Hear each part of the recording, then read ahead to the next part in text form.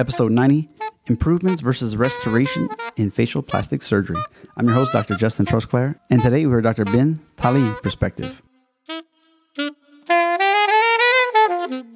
Join 2017 Podcast Awards nominated host Dr. Justin Trosclair as he gets a rarely seen look into the specialties of all types of doctors and guests, plus marketing, travel tips, struggles, goals, and relationship advice.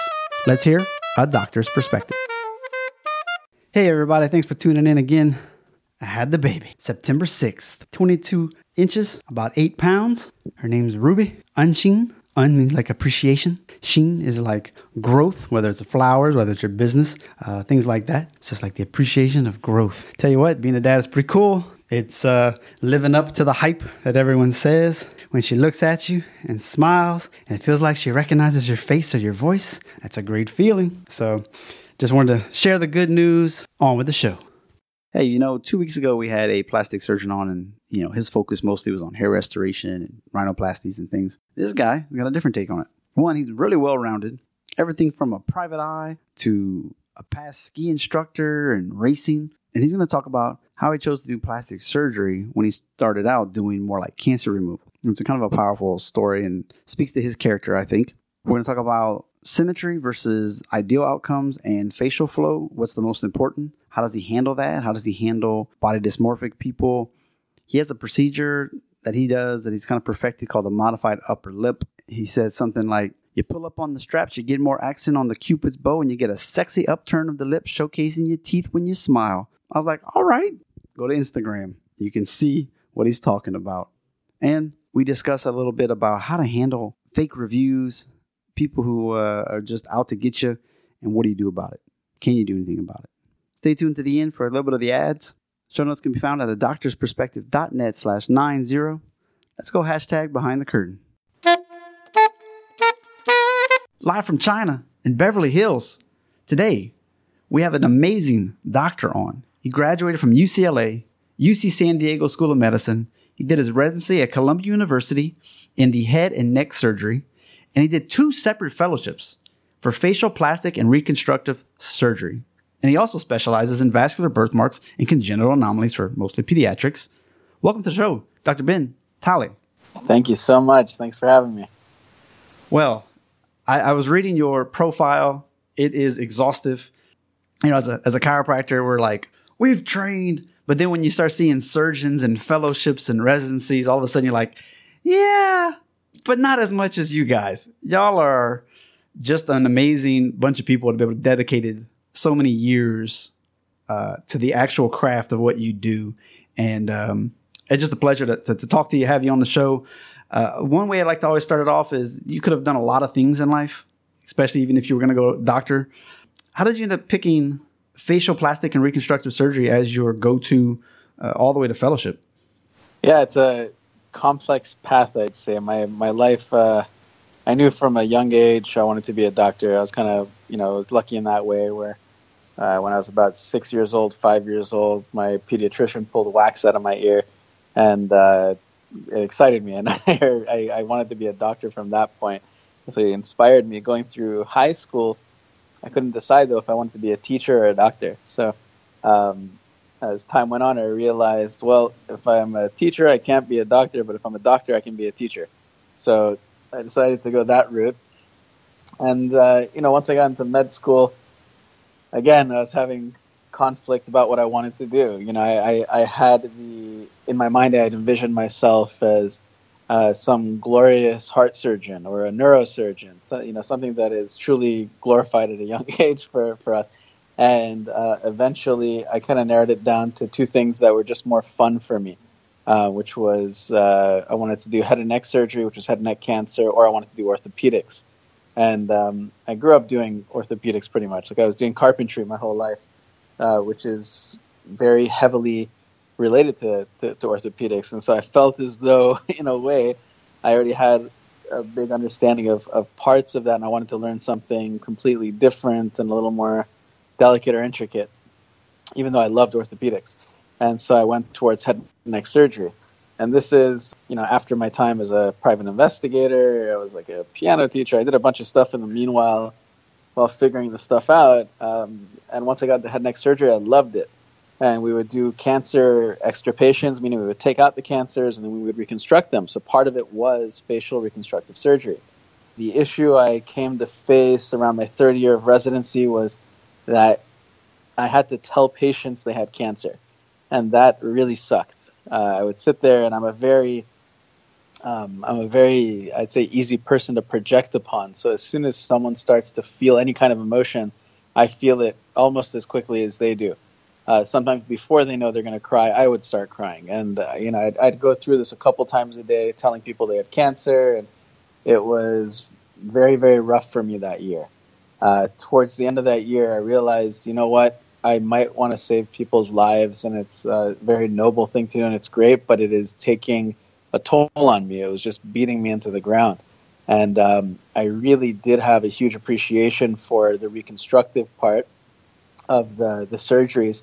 And I started to focus on that more, and that led me into cosmetics, where I would, the guys who did cosmetics and also did reconstruction. And once I saw the cosmetic surgeries, I got an even greater appreciation for it, because I'm a very tactile person, very technical person. And I really love trying to do things well and making things look nice and becoming as I say, as good as I can and as creative as I can be with any kind of project you put me in front of. And I saw these surgeries as not just a way to make patients happy, but a way to make me happy. And that's how this really, I'd say, evolved over time for me, is that I've come more and more to love the work.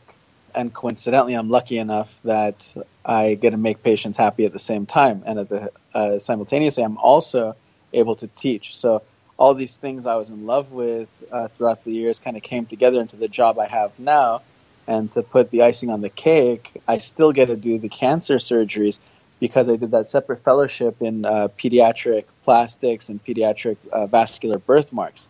So I get to still take out tumors, but these are not tumors that kill people. These are tumors that grow slowly. They're vascular anomalies like big hypertrophic port wine stains and venous malformations, lymphatic malformations.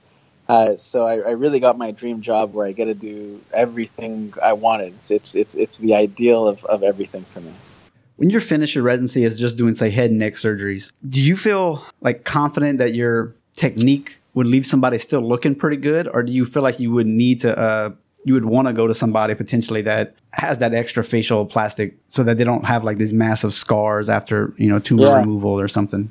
Yeah. So I myself was always, I'd say, in the surgical world, I was prematurely confident, but at the same time, I was always doubting myself. So I knew better than to think that I was good at a young age. And that's why before taking patients on my own, I went and I finished my training, and then I did two fellowships after, and traveled for the entire residency. I was actually take vacations, and for the vacations, you take about 4 weeks a year, and I would go travel to different surgeons across the country and learn from them. So when I graduated, I had a bigger breadth of experience than most other people in my position, which made it easier for me when I graduated to feel comfortable operating on people on my own. With the reconstructive part, I felt very comfortable early on because a lot of it is, I'd say, it's very fancy patchwork. It's, there's a craft to it that's difficult to learn, but once you learn it, you can safely implement it. Whereas I'd say when you're doing something as trivial sounding as a nose job, that's something where you really, really have to hone your expertise over years and years and years to get better and better, because there's so many different ways to do it. Reconstructive surgery didn't seem that way to me. There were kind of a limited number of ways of doing things unless you were really going to change the surgery and, develop something new. When I look at these before and afters, even for like the rhinoplasties, I just look at it like you have to know so many different body faces, like shapes, sizes, what's wrong with it in your opinion as the patient versus what's my opinion as the doctor, and making sure it looks good, because that's part of the reason why they're there is maybe it's not always cosmetic, but I can't breathe. But when it is cosmetic, it's your job to sort of say this is what the standard is that looks good. And do you have to like keep up with the trends? As far as we were talking ahead of time about what a modified upper lip procedure is, and we're going to talk about that versus like a filler for the lips. Do you have to somehow keep up with what is trendy? In a way, yes. I'd say it's a major pitfall for people to just completely embrace anything that's trendy without, I'd say, doing their due diligence and allowing things to be tested and tried over and over again. However, trends help evolve the practice of medicine overall. So you can look at it in a positive way and a negative way. Okay, you have people who come out a little overambitious, come up with a new procedure, say it's the best thing ever, and it's a million times better than everything else, but without having proven it. They just say it. Those are very dangerous positions to jump into. However, I'd say if things are changing for the better, and that's a trend, you better jump on that wagon because someone else saw something you didn't see. And you need to go learn from that person. So there's the world of facelifting. World of facelifting has been kept in the dark ages for years. People have been doing these mass plication facelifts, which are skin pull, muscle tightening facelifts, which I would not say are terrible by any means at all. But for the most part, if you look at it on a national or international scale, it's a very limited surgery when you're looking at insight or logic. Now, there are people who do a very, very good mass plication lift, but more often than not, it is an antiquated procedure. It's very rare that you find somebody who does an amazing job like, Dan Baker in New York, or, probably a dozen other people I can list. Whereas someone, came out and said, you guys, you're operating in the wrong plane. You need to go a little bit deeper. And it's not dangerous like you think. You just have to learn how to do it properly and it's safe. And there's a guy named Sam Hamra in Texas who really popularized that. And this became a very, very slow trend. It took probably about 10, 15 years for it to gain any kind of popularity. But now that it's been proven by, I'd say, a couple of pioneers in the field who are very successful at what they did, the new trend is, okay, everybody, let's start going towards deep plane facelifting. Because if we're not doing deep plane facelifting, we're not giving patients adequate treatment. And this is something that is very conflicting, I'd say, in plastic surgery versus other forms of medicine. In internal medicine, a new blood pressure medicine comes out, and it definitively has less side effects and greater efficacy than the medication prior to it. Nobody's going to sit there prescribing the old medicine. Everybody came out and said, here, you got this new medicine, it works better, here's less risk. Don't be stupid, you got to use it. You owe that to your patient to do the best you possibly can. Not the best you were taught, the best you possibly can.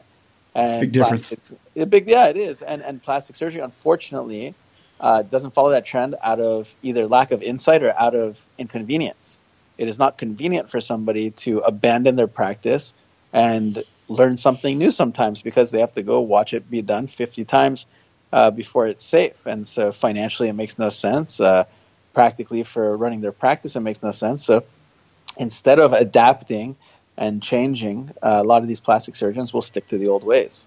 And this is, unfortunately, the way of 95% of the world. 95%. And that's a pretty, I'd say, accurate statistic.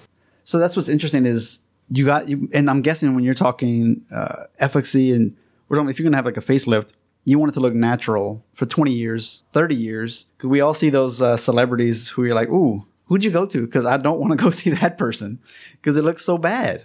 Is that one of the ways that you can fix it by doing the deeper level?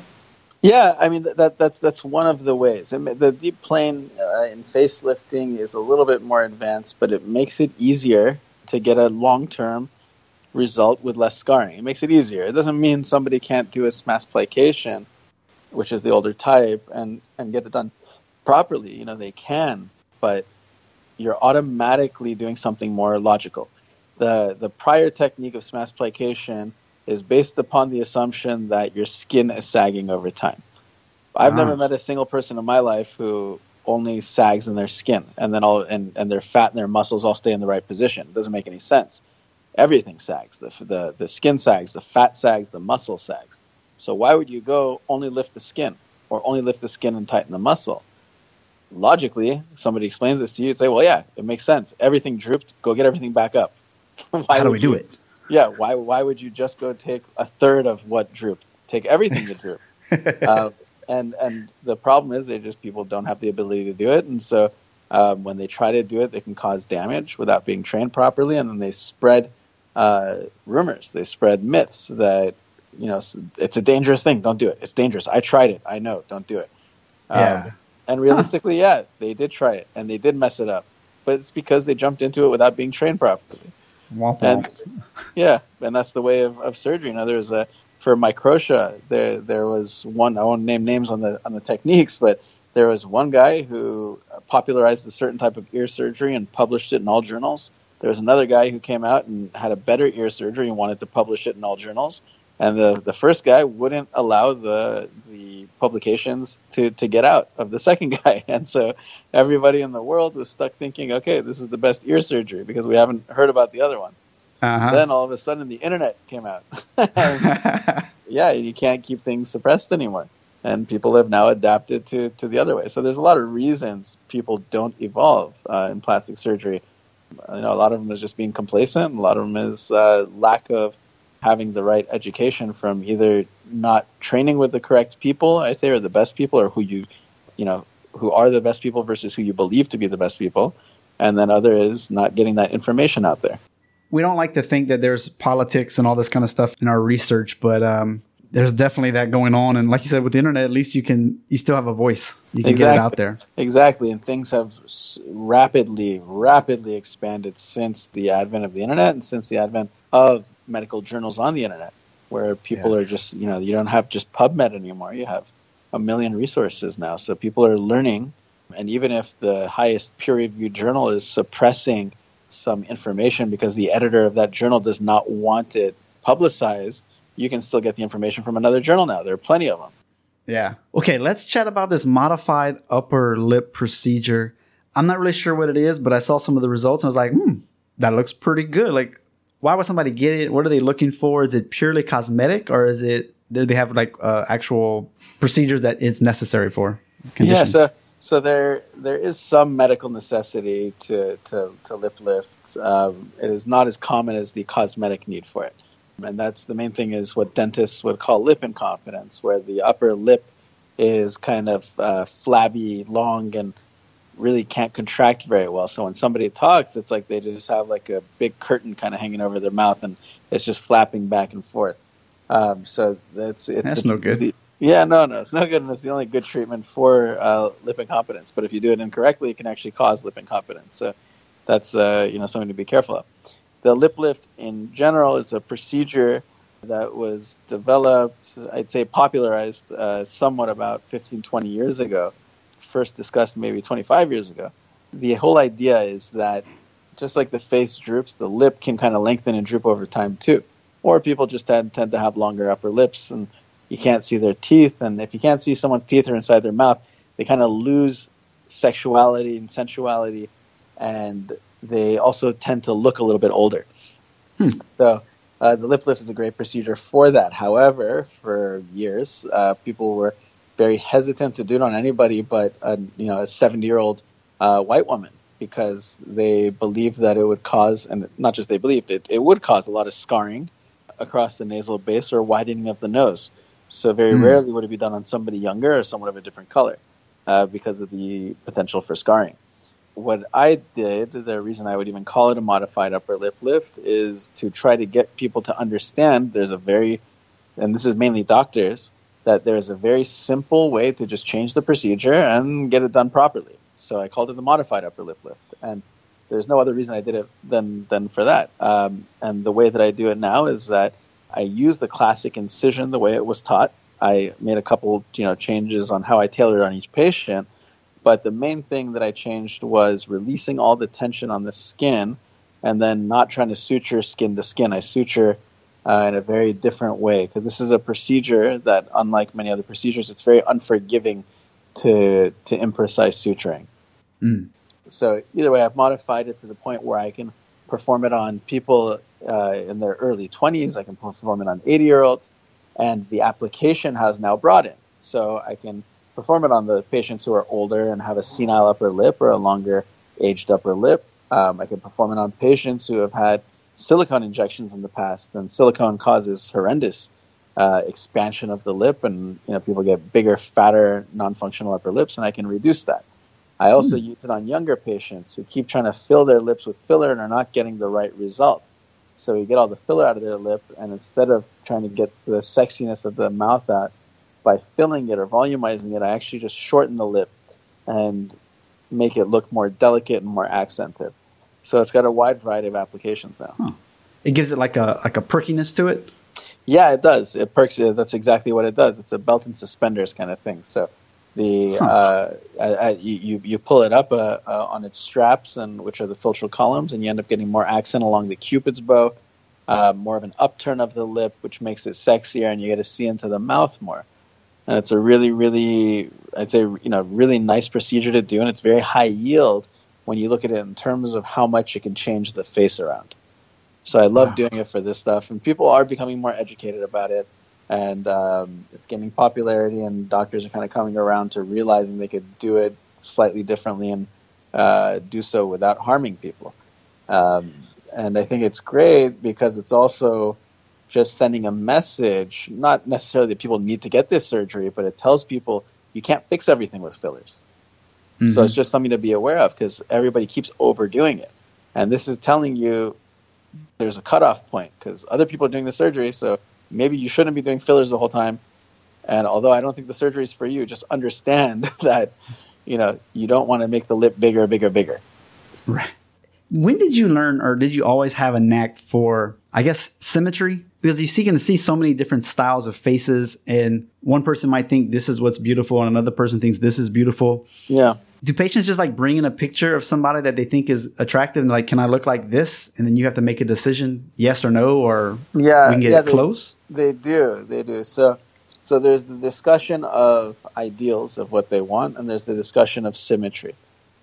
The ideals, people bring in these pictures, and we look at them together, and they're great for discussion, saying, this is what I want, and I can tell them, well, I can achieve something like this, or I can't because so-and-so, because your nose is thick-skinned, because, for a million reasons, I can explain to them clearly why I can't get what they want, or I can get what they want.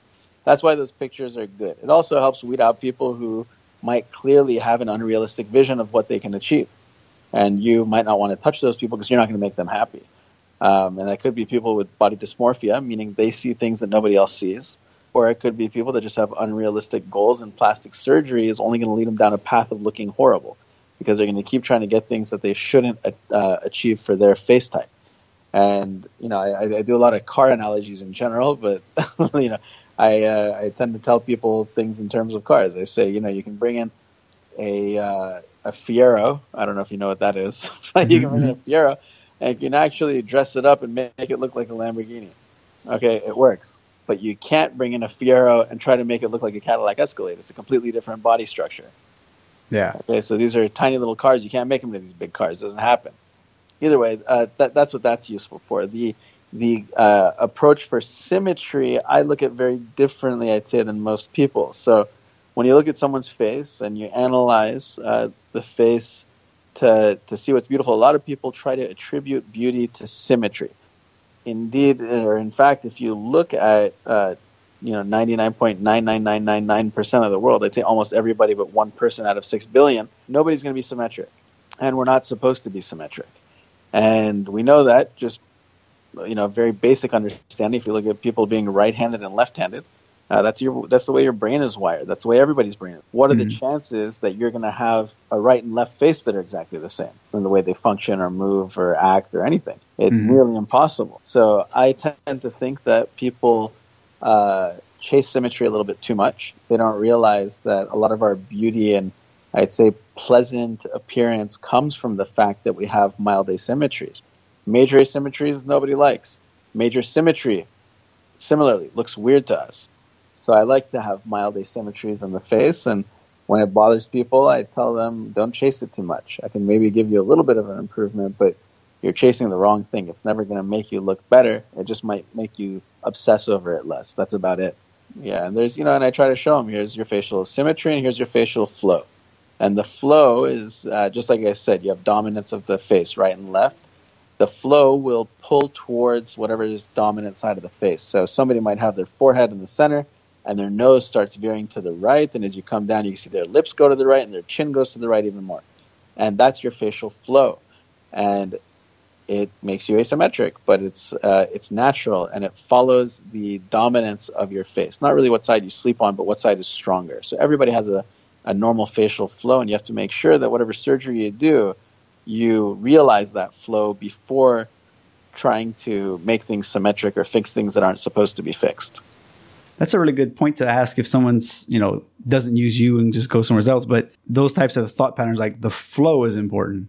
When someone has I don't know what you guys call it, like medically, but they have more of a round face or a boxy face or like a flat face. Mm-hmm. And they might have a flat face, but they want a round face feature. And you're like, look, you don't even match. Like, here's 20 people that are popular with your same style of face. Pick something out of this. Like, you can't go on this other realm because you're never going to look like that. Yeah. And so that's one way that we approach it. The other is with age. So people come in and they say, well, this is what I looked like 20 years ago, 30 years ago. This is what I want to look like. And I try to explore. I had a nose job done before, and the second nose job, I had messed it up, and I wanted to go back to how it was before I did any kind of nose job. And I try to explain to people, listen, I'm not that creative. I don't have, I'm not a genius. I don't have these abilities. I'm a very simple person. And my satisfaction rate amongst my patients is very, very high, and we keep things simple. I don't try to achieve the unachievable. And what this means is I'm not going to set you back 20 years ago to how you look, because it's multivariable. There's so many different things that cause you to change over time. Right now, I'm a simple person. All I can do is look at you and say, well, you lost some volume here, I can replace it. You drooped over here, I can lift it back up. Very, very simple things. I can't take into this multifactorial analysis and try to figure out how to restore everything to how it was. It's not physically possible. I don't have the abilities of God or to reverse what's happened over time. I can't do these things. Putting your nose back to how it was, I cannot restore that structure because it's been surgically altered. All I can do is look at where it is now and improve it from where it is now. I cannot restore it to what it was. And this is a conversation I have all the time, and almost everybody is receptive and understanding, and they go with it, and they go into the surgery with very realistic expectations. With the body dysmorphic types, do you recognize that? Do you still do the procedures, or how do you handle it? I've been burned. A couple times. I've had several, I'd say probably three or four body dysmorphic patients that I did not pick up they were dysmorphic beforehand. Mm-hmm. And I did the surgery for them, and I discussed everything as I was supposed to discuss it. And as far as surgical outcomes go, everything went as expected. Maybe not perfect, but as expected and as discussed. But the patients were dysmorphic, and they kept picking at things. And eventually they started to dislike me because I couldn't achieve what they wanted. And it went from a very gentle dislike to a very strong dislike, and blaming me for everything that's ever happened to them. Oh. And this is real, and it's real. And the same story, let's say that same patient's going to listen to your podcast. Okay. They're going to be listening to this and say that, I can't say bad words now, but that so-and-so like messed me up, blah, blah. They will never understand what everybody else in the world sees. 1 stars everywhere that you could possibly be ranked, ruining your records.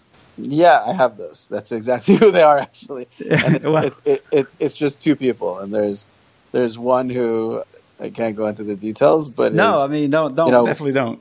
No, but was an extortion artist and was extorting me very gently at first, and then got more aggressive. And when I resisted, started making up fake names. So these things in the world of plastic surgery, unfortunately, they happen.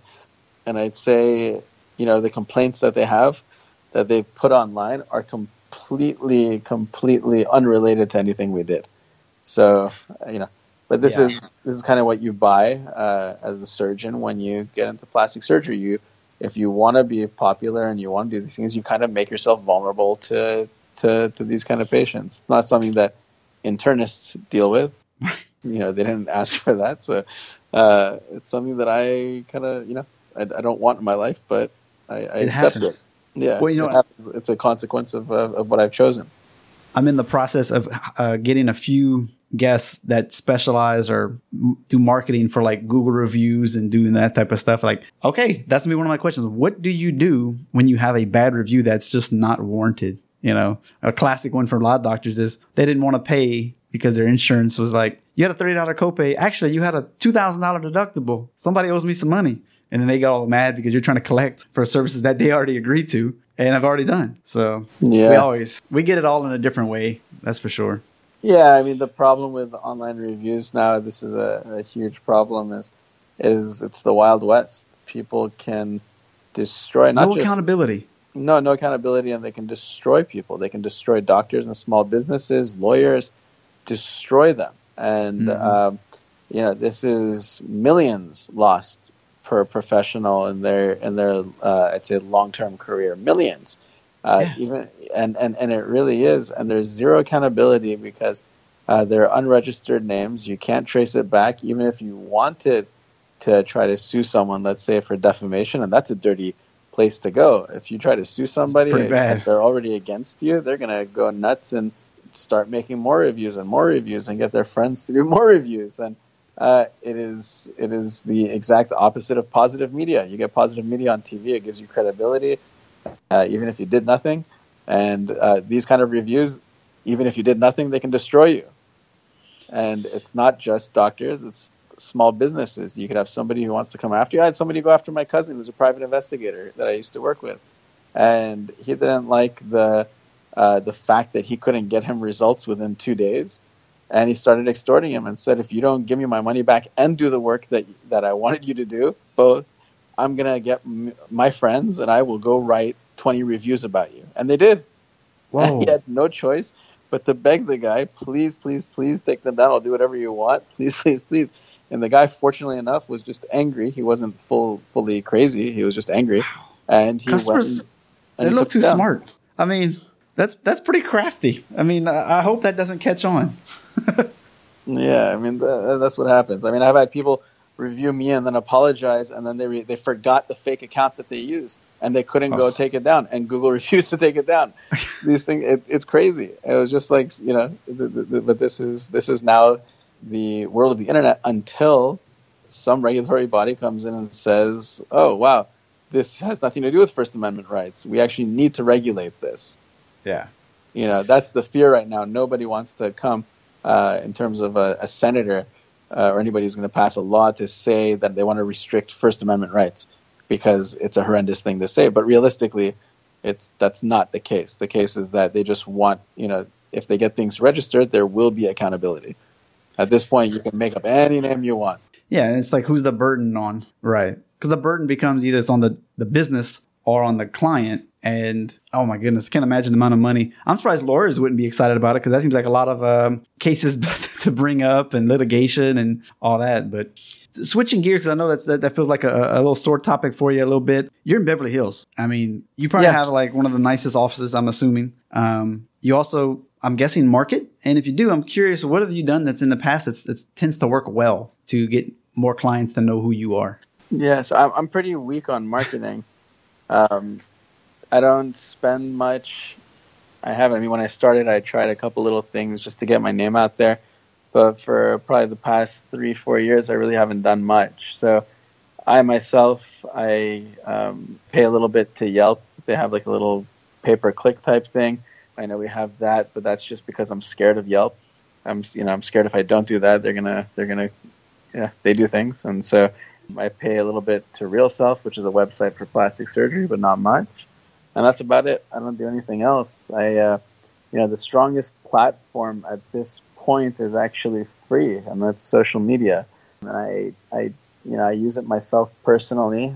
I don't have, any significant following compared to my friends in the area. I have maybe like 40,000 or so, but I think it's a very valuable 40,000. I really love the people that follow me. They're very interactive. They're very nice, pleasant people. There's very few. I'd say very lucky that there are very few internet trolls who are attacking me and doing things like that and bringing negative attention or negative energy to my life. So I really do love the social media platform. I just haven't really started taking advantage of it yet. But I'd say that's the next step for me, is to actually try to have somebody who works in the office fully manage my social media and get it going a little bit more, because it's a very powerful way to spread whatever message you want to spread, whether it's a message of look at my before and after photos, I'm awesome, or look at it's easy that way too. I'm doing things like that, or I'm doing charity work, help me out, or there's a new technique I'm using and here's evidence that it works, is photos. I don't need to publish an article. I don't need to go give a seminar. You're talking to 40,000 people at one time. You could turn that into 1 million. It is a very, very, very powerful way to get your message across instantly to so many people. So I see that. It just unfortunately works so much. I haven't had a chance to try to hire somebody to come do it. Well, for your profession, I would think, like you said, before and after photos, a quick picture of, obviously with consent, of some like flap or something like that. It's when I look at the some of the Instagram medical stuff that I look at, there's a lot of followers. There's a lot of people, like either they're just interested in the human body, or like they like gross things. I don't know. Yeah, but those accounts get big. They get a lot of users. Yeah, they do. Yeah, and people love to see. Mine is not like that. Like mine, I've done a couple things like that, but people just like to see, I think, like my before and afters and things like that, which is it's nice. But I have a lot of friends who have surgical Snapchats or surgical Instagrams, and they display the procedures, and people are really intrigued by it because it is kind of a mysterious world to them, and they love to see how things are done. They love to see it, just like I was curious about medicine. Other people are curious about it, and they've gotten glimpses through these prior TV shows of the Swan and Dr. 90210 and all this stuff. But people are truly fascinated by it. It's one of the main things people are fascinated by. I mean, even that TV show Botched, which is my friend Paul Nassif, like that show is a hit, and it's, I think, one of that channel's biggest TV shows. So there's a huge... It's like we love a happy ending for those types of shows. Yeah, and people just love to see what goes on. People have always been locked out of emergency rooms and operating rooms, and being able to see behind the scenes of what goes on. So they do love seeing it. Some people are grossed out by it. I've got my Brazilian friends who follow me over there, and every time I put up anything remotely surgical or what they would consider gross, I get like 20 messages at once, like, bro, why you have to do that, bro? Oh, like every single time. So it's not for everybody. And so, I if I ever do something, I try to give adequate warning beforehand. Say, close your eyes if you're weak in the stomach. Yeah, exactly. Hey, give us a story. You might, if you have one off the cuff, of a story where you really helped somebody and they were super appreciative, or you noticed that their life is definitely going to be changed and you were a part of that. You got lots of those. I got a very good job, and I'm very lucky. I've had a couple of domestic violence patients who they're domestic violence victims, and one that or a couple of them actually, but I mean one that stands out, I'd say, was this lady who she had her throat cut by her husband, and this was no menial act, just trying to scare somebody or hurt somebody. I mean, he was trying to kill her. And he grabbed her and broke a vase and held her by her head and sliced her throat open. And he called the ambulance. She went to the emergency room, and she was pretty much assumed, to be dead at that point, because he had cut down all the way to her spine, through the trachea, through everything. So luckily, he cut a little bit high. It didn't cut any major artery. They ended up intubating her. And they saved her life in the ER. Then they closed everything up. She went home. Her voice slowly came back over the next couple of months. She was able to swallow again over the next couple of months. And she came to me out of her own research. She and her friend found me. They came to me, and I told her, she wanted to get rid of the scars. Every time she looked at the scars, she would have, it was a post-traumatic stress. She would think back to the event. And I told her, don't worry at all. I'll take care of this. You don't have to wait. A lot of people say wait a year to treat any kind of scar like this. But if you've dealt with people who have been through trauma, you realize that the risk of waiting a year is much greater than, the risk you're taking on by treating it early. So these are things you have to be aware of. And I was aware of that because I've dealt with them a lot. And so I told her, don't worry. I go, we'll take care of this soon. Just pick a time. We'll do it under local anesthetic. No problem. So fixed her tracheotomy scar, fixed the scar where, the husband had sliced her across the neck. And at the same time, to distract her, I said, you have a little bit of hooding in your upper eyelids. Do you mind if I do? And I've done this before. It's like a little trick. So I do like an upper eyelid surgery on them, which is purely cosmetic.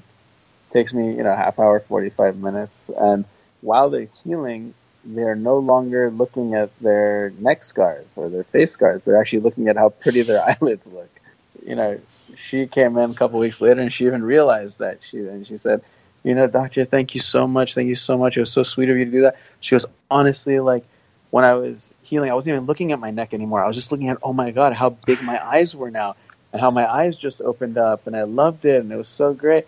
And this was really, like I was about to start crying. Like I felt so good that she said that. And she was so stressed because this hole who had like cut her across the throat was getting off in court for aggravated assault as opposed to attempted murder. Wow. And she was, because it was a domestic violence situation, and he's the one who called the cops. So even though he tried to kill her, it came out as aggravated assault. Wow.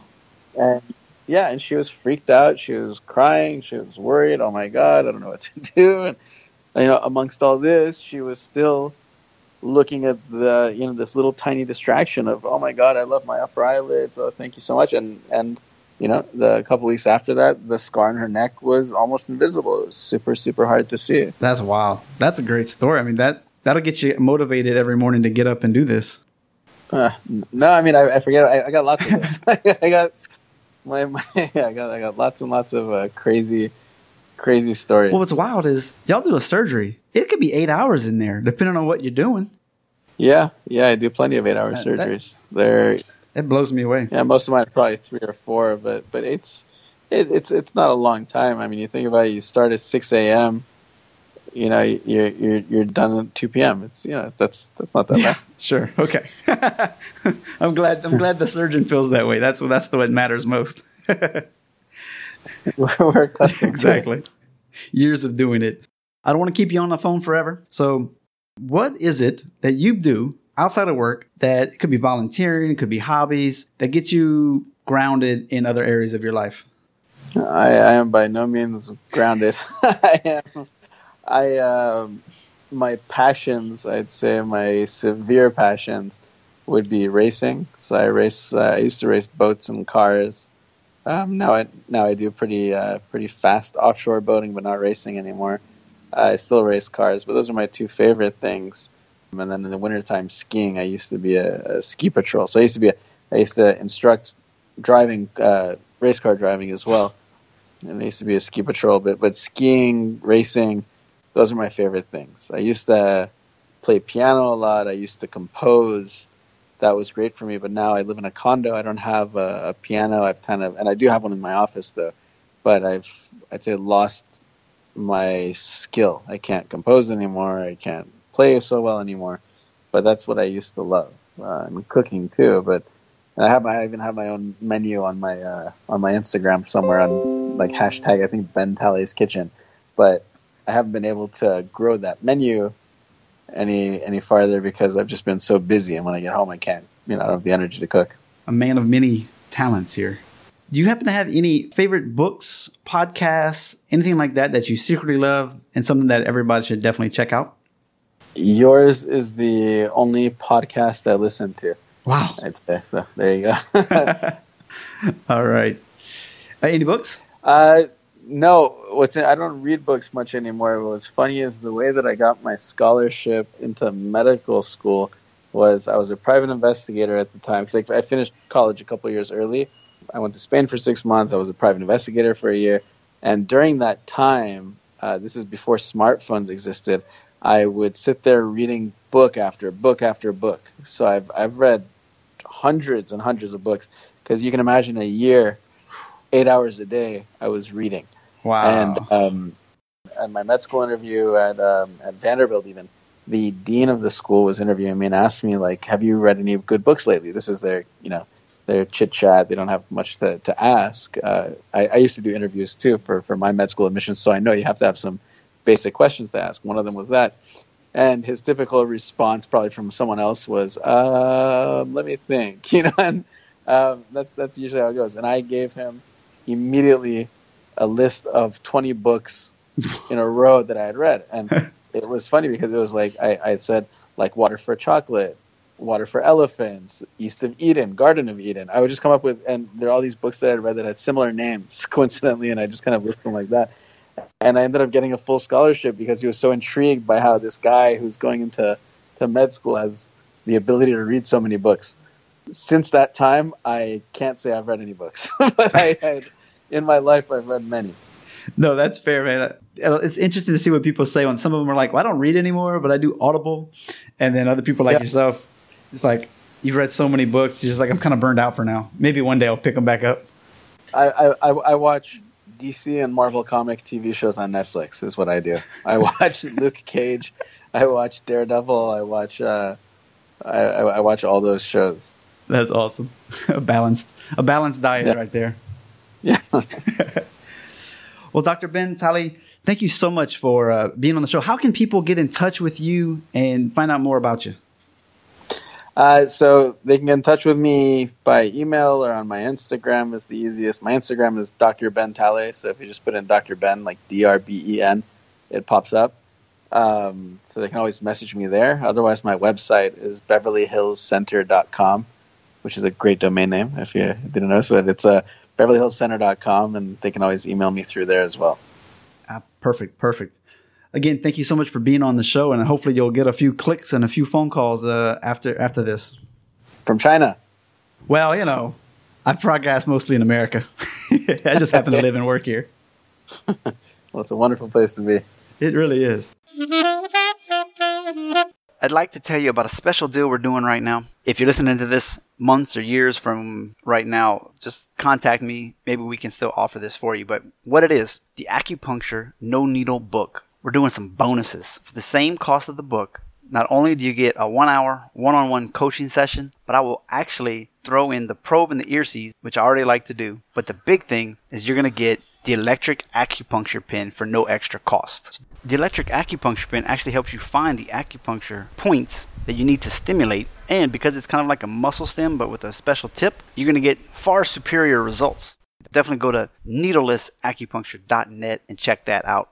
Also, the first book, Today's Choices, Tomorrow's Health. We're talking tips from China. We're talking 10 plus years experience as a chiropractor, answering patients' questions day in and day out, blueprints that I personally use to lose weight, not eat so much, and also keep my finances in order. It's something that I'm passionate about. That's why I wrote the book. It's over 200 pages, 40-something chapters. Again, offering a bonus for this one as well, a one-on-one coaching call for 1 hour at no extra cost. We got t-shirts, some different state pride, some chiropractic t-shirts. If you got any ideas, let me know. I can maybe design up something and make it available for everybody. Follow us on social media because there are a lot of sales that go on with these shirts. Let you know if you write a review, iTunes, Stitcher, Google Podcasts, Spotify, wherever, let me know. Send me an email. And every month I can raffle off one prize. The prize is to be determined, but we can do that. Also, if you check underneath the resources page on thedoctorsperspective.net, you'll see all our affiliate links, which we get a little kickback for. And then, of course, on every show note page, we have Amazon links for the books that people have mentioned and any other types of products. So if you click that, Amazon pays us a little bit. As always, thank you so much for listening. You can buy the host a cup of coffee on the PayPal button on the website. And remember, listen, critically think about it, and implement it into your practice. We just went #behind the curtain, and this episode has come to an end. I hope you got the right dose for your optimal life. Please spread the word about this podcast by telling 2 friends, sharing on social media, and visit the show notes on thedoctorsperspective.net to see all the references from today's guest. A sincere thank you in advance. You've been listening to Dr. Justin Trosclair, giving you a doctor's perspective.